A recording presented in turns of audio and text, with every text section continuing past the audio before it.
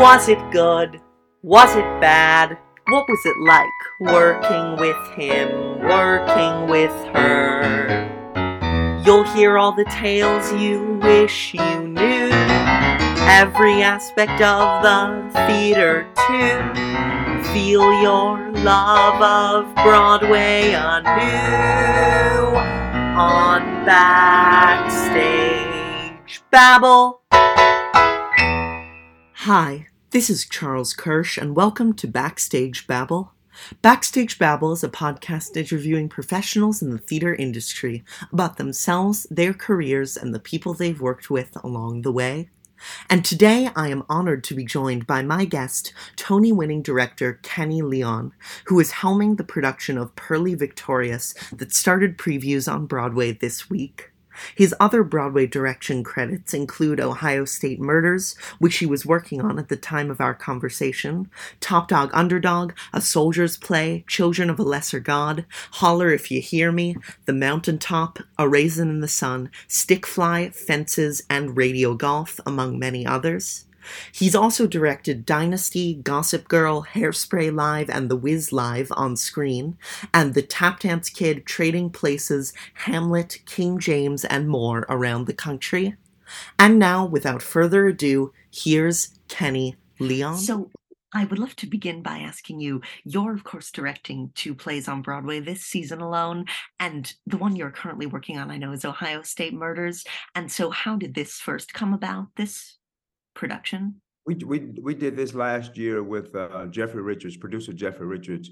During the pandemic, we were raising money for the Actors Fund, and so Jeffrey actually suggested the play, and then we engaged Audra McDonald, and we put a group of people together, and worked over 3 or 4 days, and then presented it virtually. And during that experience, I really realized what a powerful play and story it was. And I remember in college, we did The Ohio State Murders by Adrienne Kennedy. And I was like, wow, she's such a gifted writer.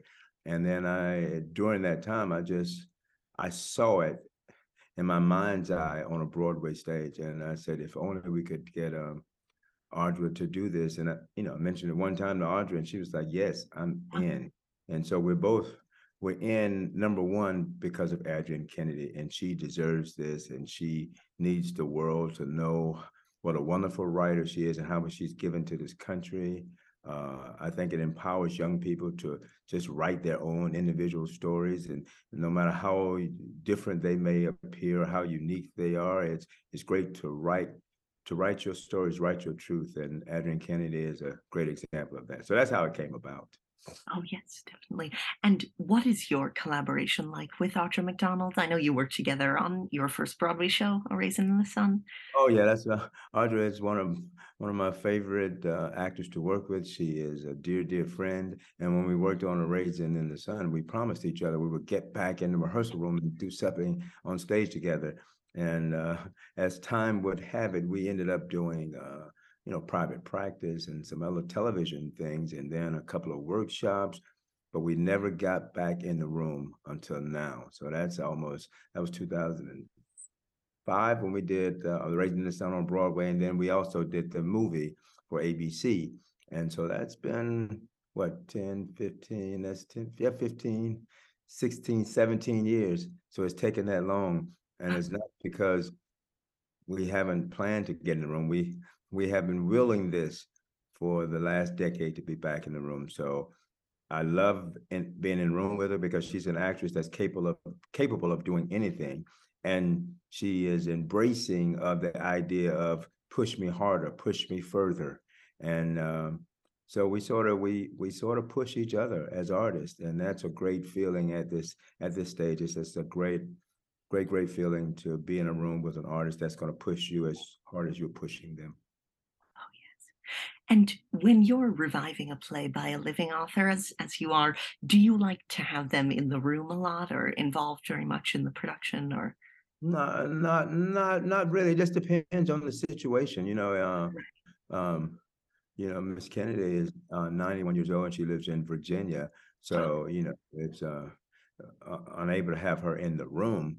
But Audra has kept like twice a week they talk on the phone, and probably every other day, me and Miss Kennedy exchange emails, and she writes the most interesting, engaging, uh, wonderful emails that sort of remind you what the play is about, sort of reminds you what it was like in 1950, sort of reminds you of the things she's seen in the world. So, we have a relationship in a sort of a different way than I had with August Wilson when he was sitting in the room and then would go down the hall and rewrite and come back, or it's different than other writers. But I would have to say, Adrienne Kennedy, this relationship probably is the experience of my lifetime.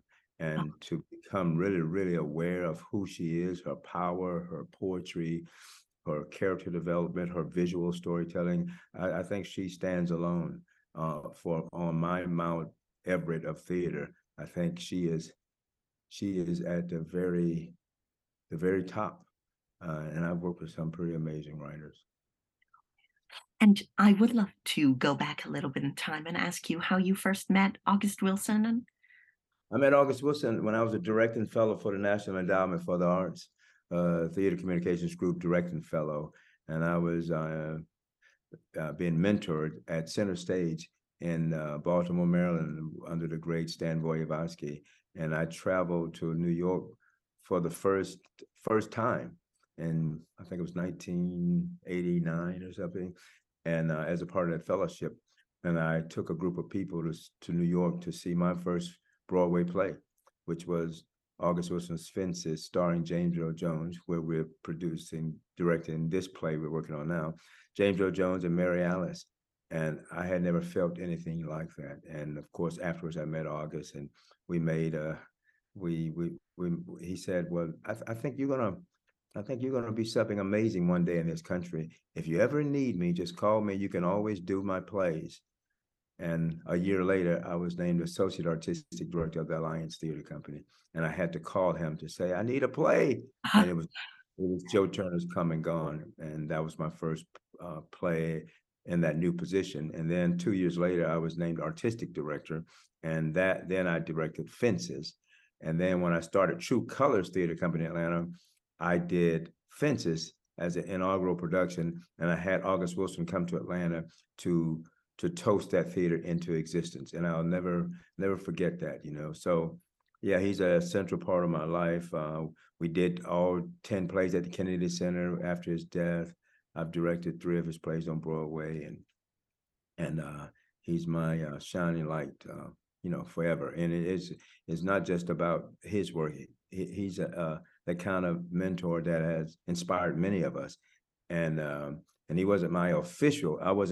He wasn't my official mentor. He was indirectly mentoring me, like he's done so many artists in this country. And I think he would be smiling right now, seeing what we're doing with Ohio State Murders.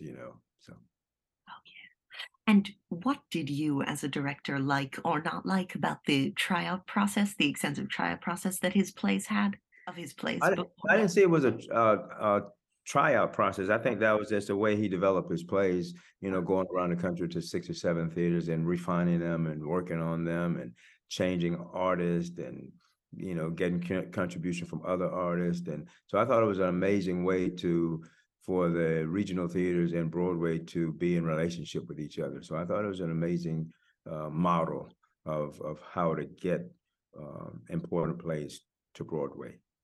Oh, yes. And what was the experience like of working on his Radio Golf, of course, posthumously, the final play?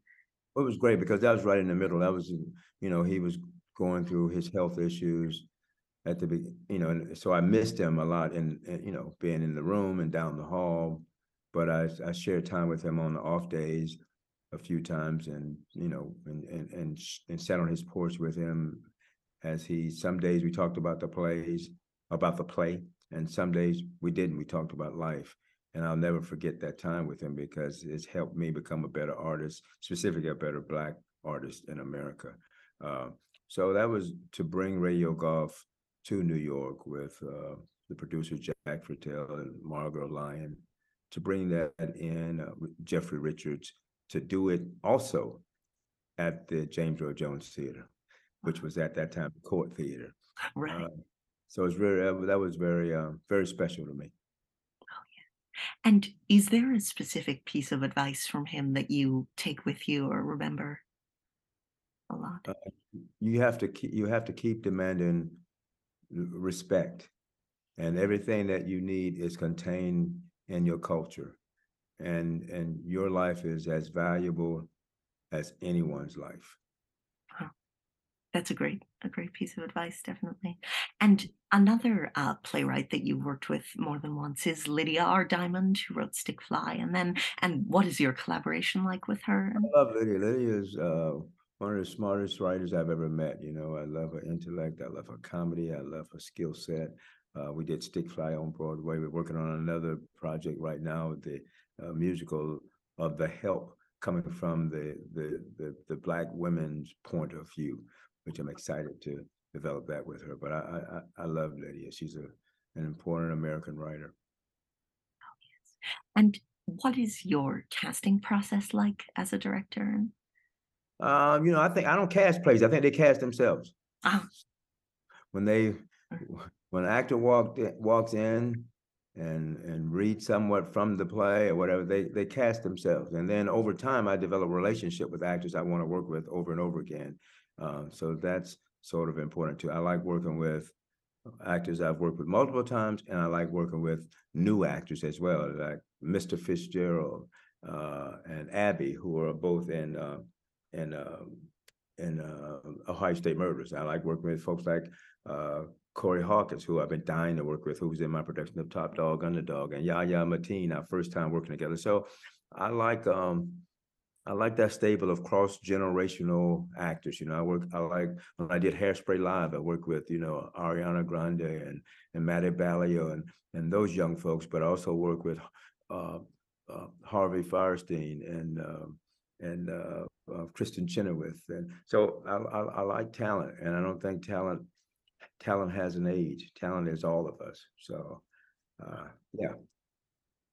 and do you ever find that there's any sort of difference when you're directing someone who's more of an established star, no matter their age, rather than? I think that I treat everybody the same, but different.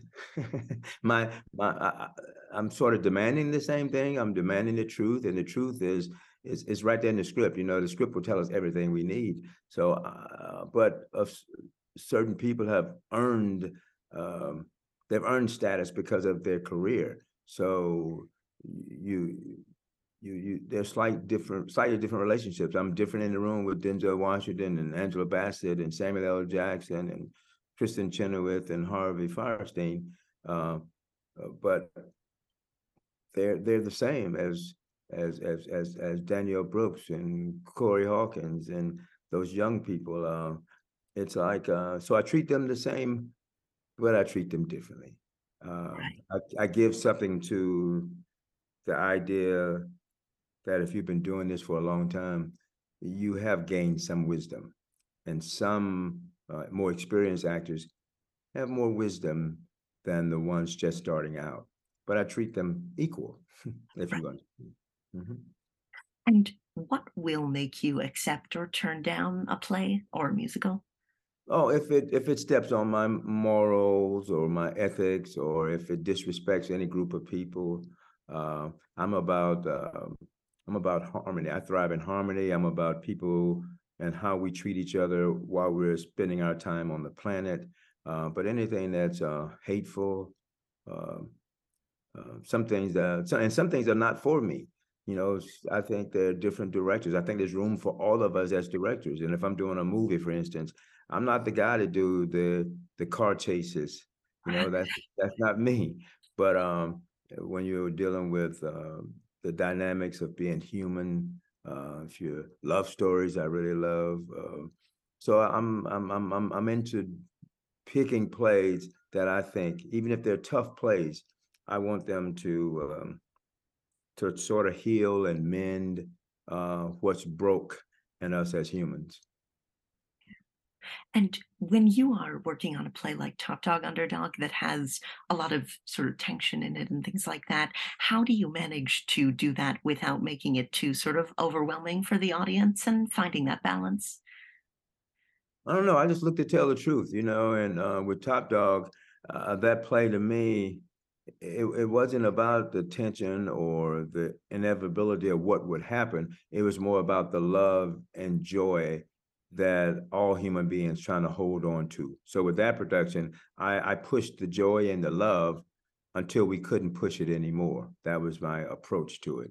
Uh, so I think people can smell fake and phony, but the truth is undeniable. So I'm always in pursuit of the truth.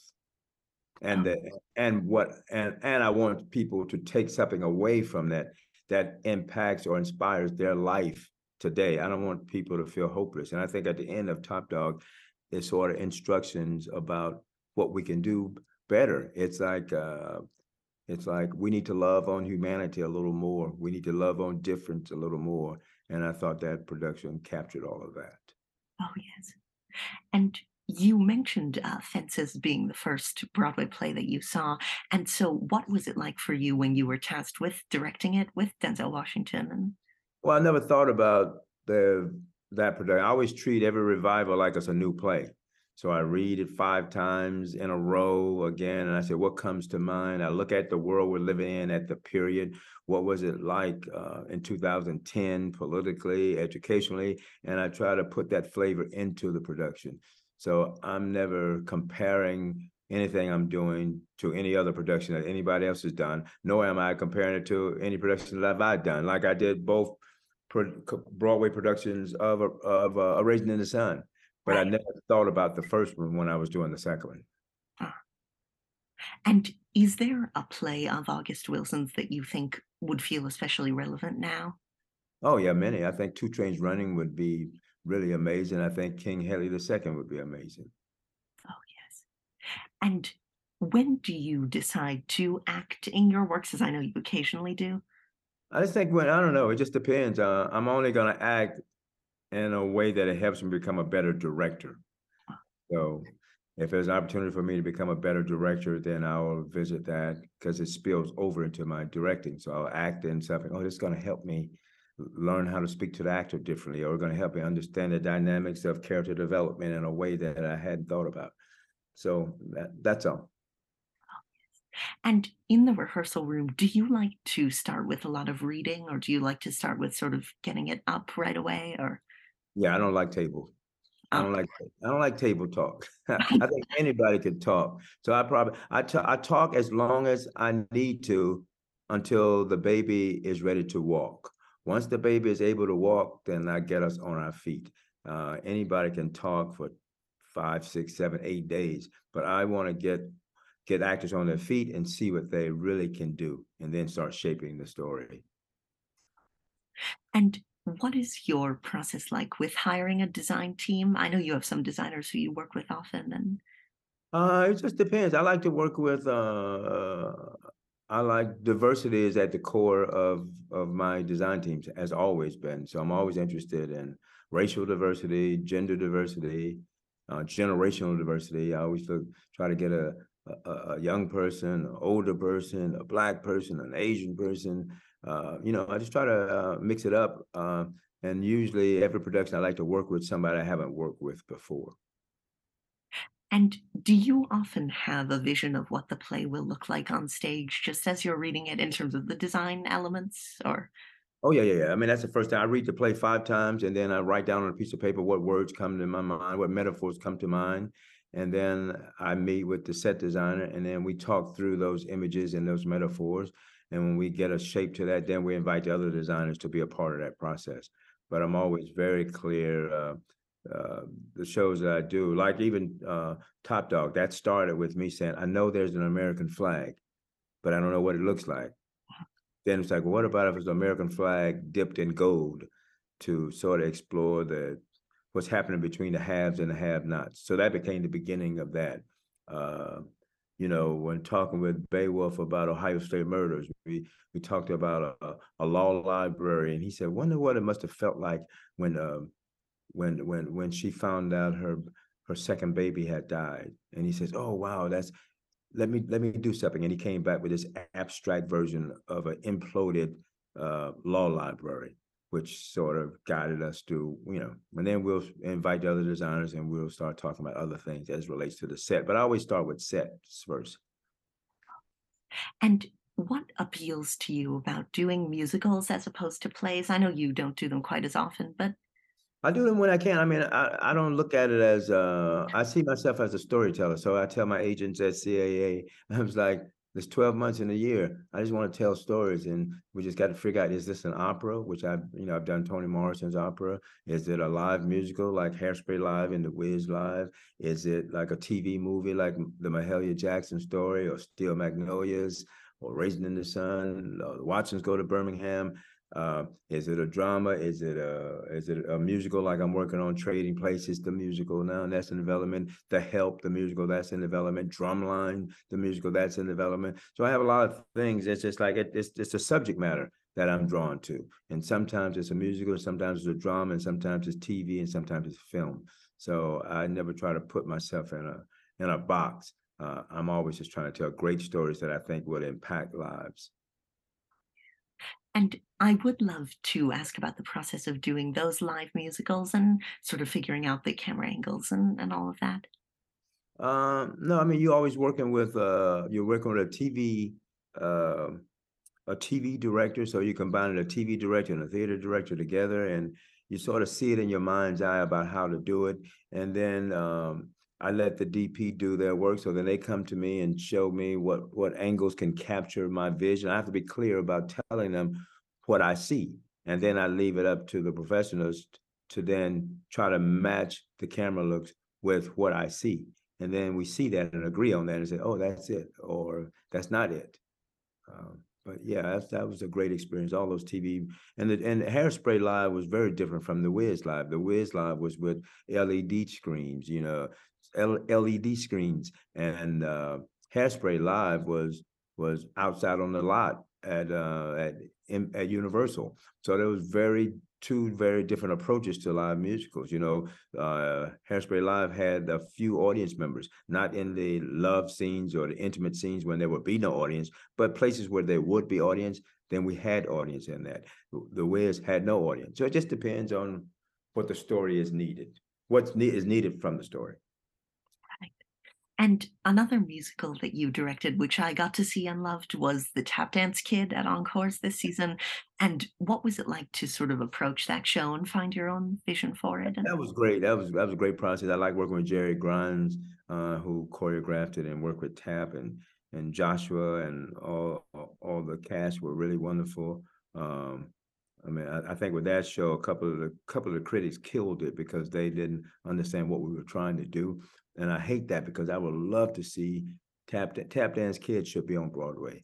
It is an amazing story, and I think with a little work, it could be really, really beautiful. So if there's any piece that I would want to do that I may not get the opportunity to do, that would be it. Tap Dance Kid. I would love to do that on Broadway. And what is your viewpoint generally on critics and reviews? Do you pay attention to them? Do you try to? Sometimes I pay attention. Most of the time I read them after I've done all the work and the show has been running for 2 or 3 weeks. But in these new times, because it's hard to decide who's coming to the theater and when they will come, I sort of been looking at them more now.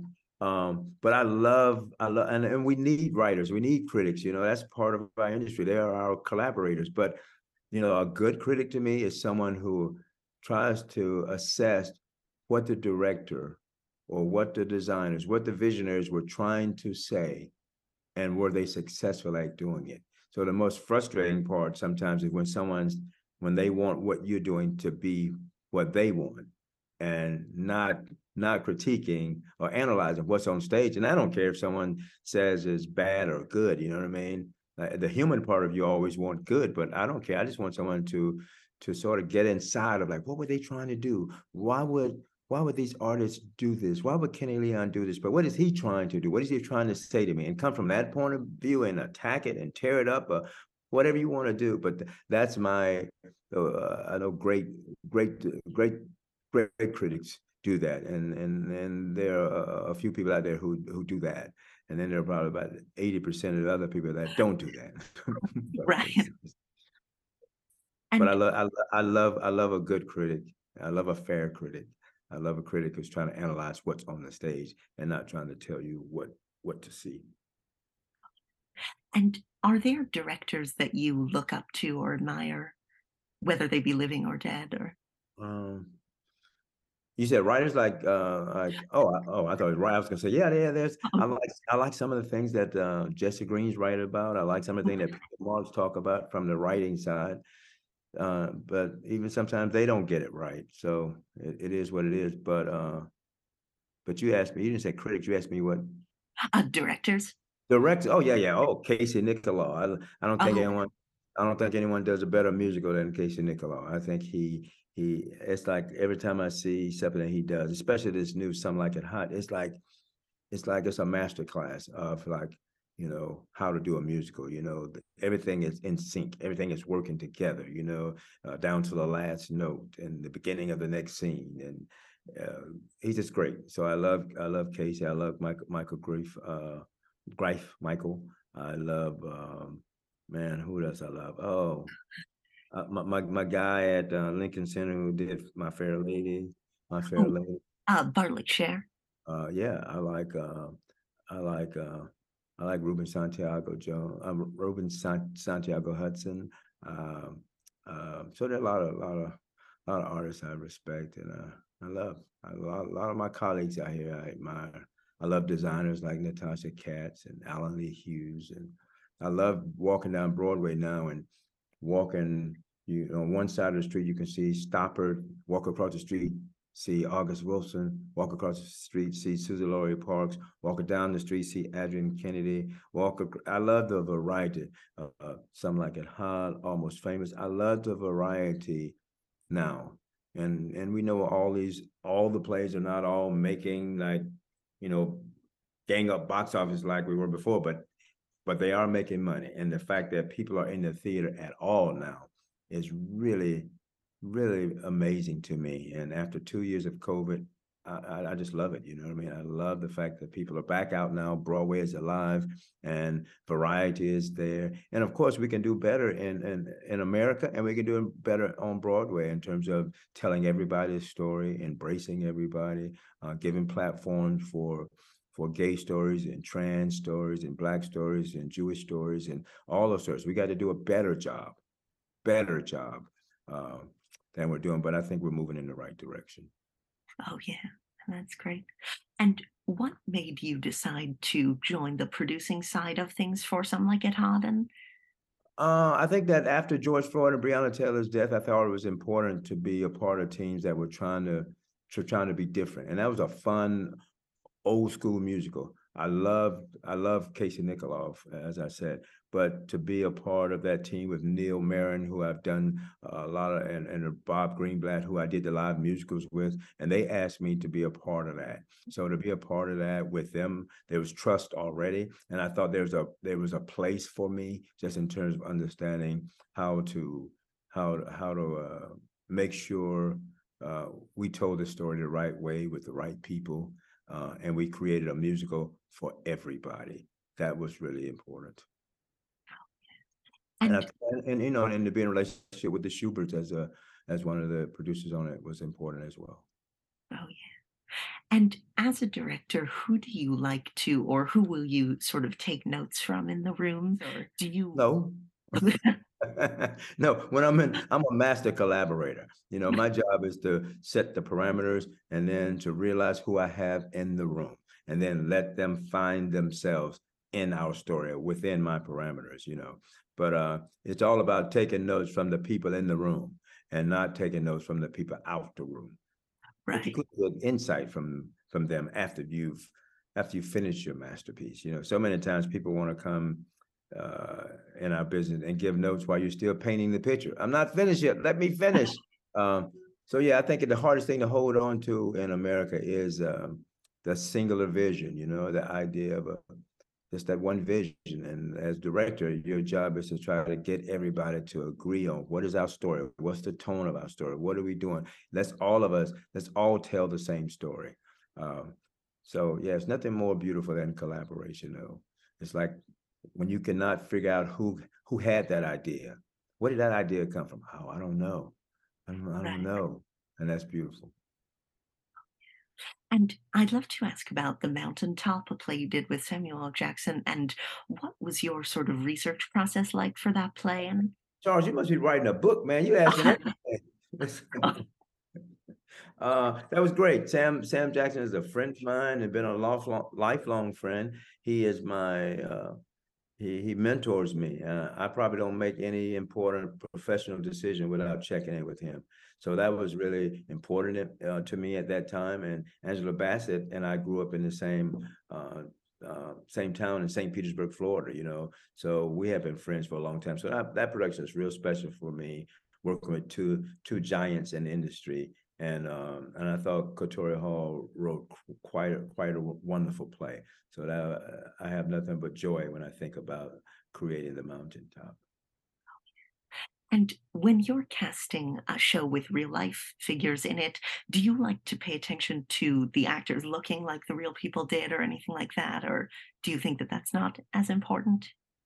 I think it is important. I think that when we did My Mountaintop, I think, Sam had a wig, he had a mustache, he got his version of Dr. King was in that. So I think it's important. If it's a historical figure, I think you have to have some resemblance to it, but you have to also, you can't get into trying to mimic the person, you know what I mean? You just got to find the truth in it. So everybody know it's not the real person. So, but you do want to give a little hint to who the person was, and a slight resemblance of that person. And you've worked with, as we've talked about, so many of the great actors, but is there another person that you've always wanted to direct or would still like to? I don't know. I mean, um, Helen Mirren. Uh, Um, I want to do something else with. I did a workshop with Katie Holmes. I love Katie Holmes. I want to do something else with Samuel L. Jackson. Um, I want to work with Viola Davis again. I would love to work with Adam Driver, Woody Harrelson. And I'd love to ask about your experience directing Children of a Lesser God and including the deaf actors and all of that. And But I think that's when my career started changing because Lauren Ridloff, who's gone on to be quite famous, uh, Lauren and playing the lead in that role against Joshua Jackson, she was just amazing. She introduced me to the deaf and hard of hearing communities, and just without even knowing it, taught me a lot about visual storytelling. So all my work since then is greater visual storytelling. You almost can, mm, you know, plug up your ears and you can see the story unfold, and it speaks in a very different way. And I attribute all of that to my friends in the deaf and hard of hearing community. I know I'm not doing nearly enough to bring them into our to all of the productions, but they have truly made me a better artist. oh, yes. And I'd also love to talk about Much Ado About Nothing, which you did in the park. And what was it like to work with that unconventional space? And It's not unconventional. I love working in that space. It's outdoors. It's breathing the same air as the artist. It's looking up at the stars. It's, doing something that's 500, 600 years old and making it relevant to today's climate. I thought we did Much Ado. We set Much Ado in 2020. And, so you push Shakespeare into the world of Stacey Abrams, who was a good politician and friend of mine. And then you had Danielle Brooks, the first, what some people call a plus size woman. I just think she's a beautiful woman, but playing a Beatrice that looks different than most people playing that role. I thought it was really amazing. The work that Jason Michael Webb did with music and Camille Brown did with choreography, and that cast, it's really beautiful. I really like doing things in the park, so I look forward to doing something else out in the park. and do you have a favorite venue on Broadway to work at? A favorite theater to? I like the Barrymore. I like the Barrymore. Barrymore's my favorite theater, but any Broadway theater is a good theater. Right. Right. You get any one of those 40, you get any one of those 41 theaters and consider yourself lucky. And is there a show that we were talking about this a little bit with the Tap Dance Kid, but is there a show that you especially feel should have come to Broadway that you worked on that didn't end up doing so? Or No, Tap Dance Kids probably is the only one. And I'm working on Trading Places, and I hope that gets here.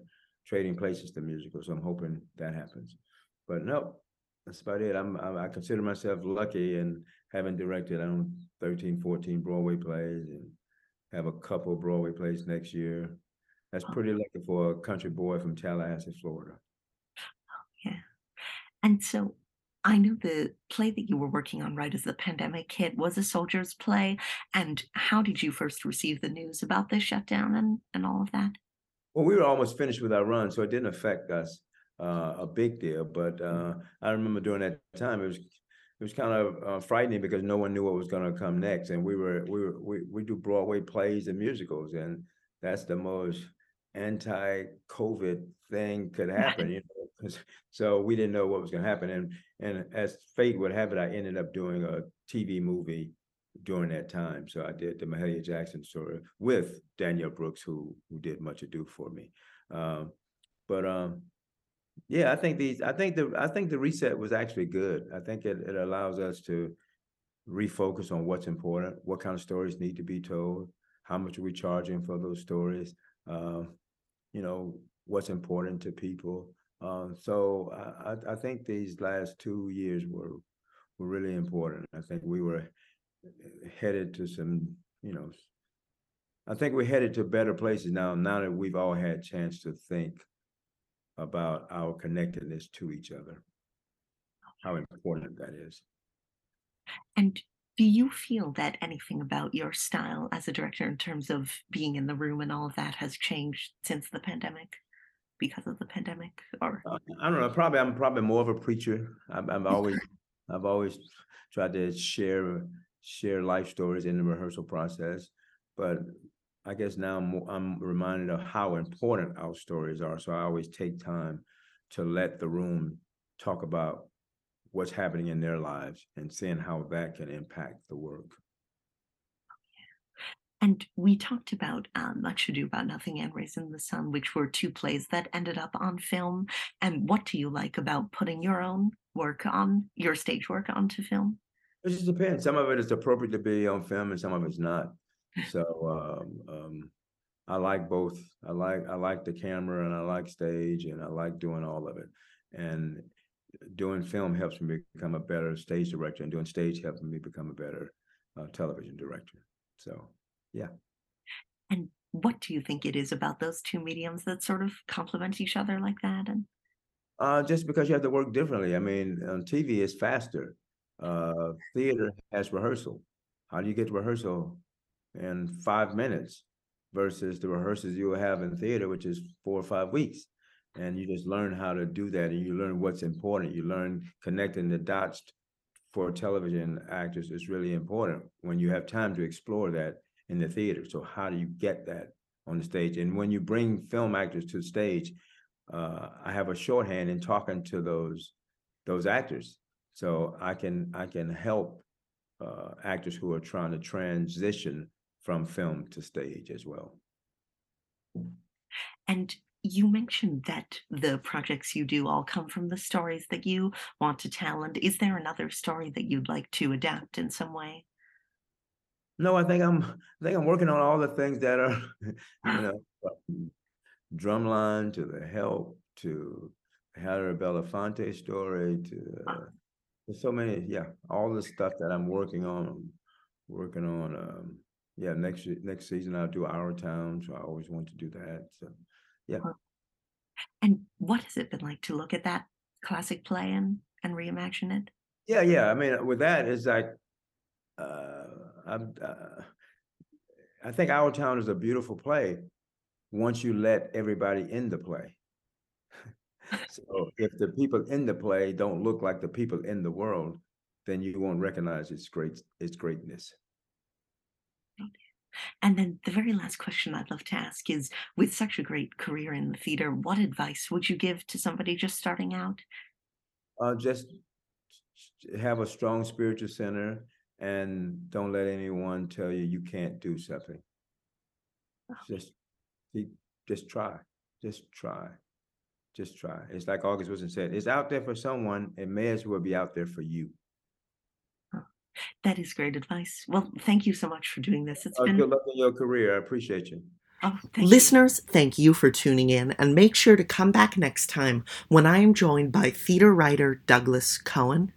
Douglas has two very exciting projects happening now.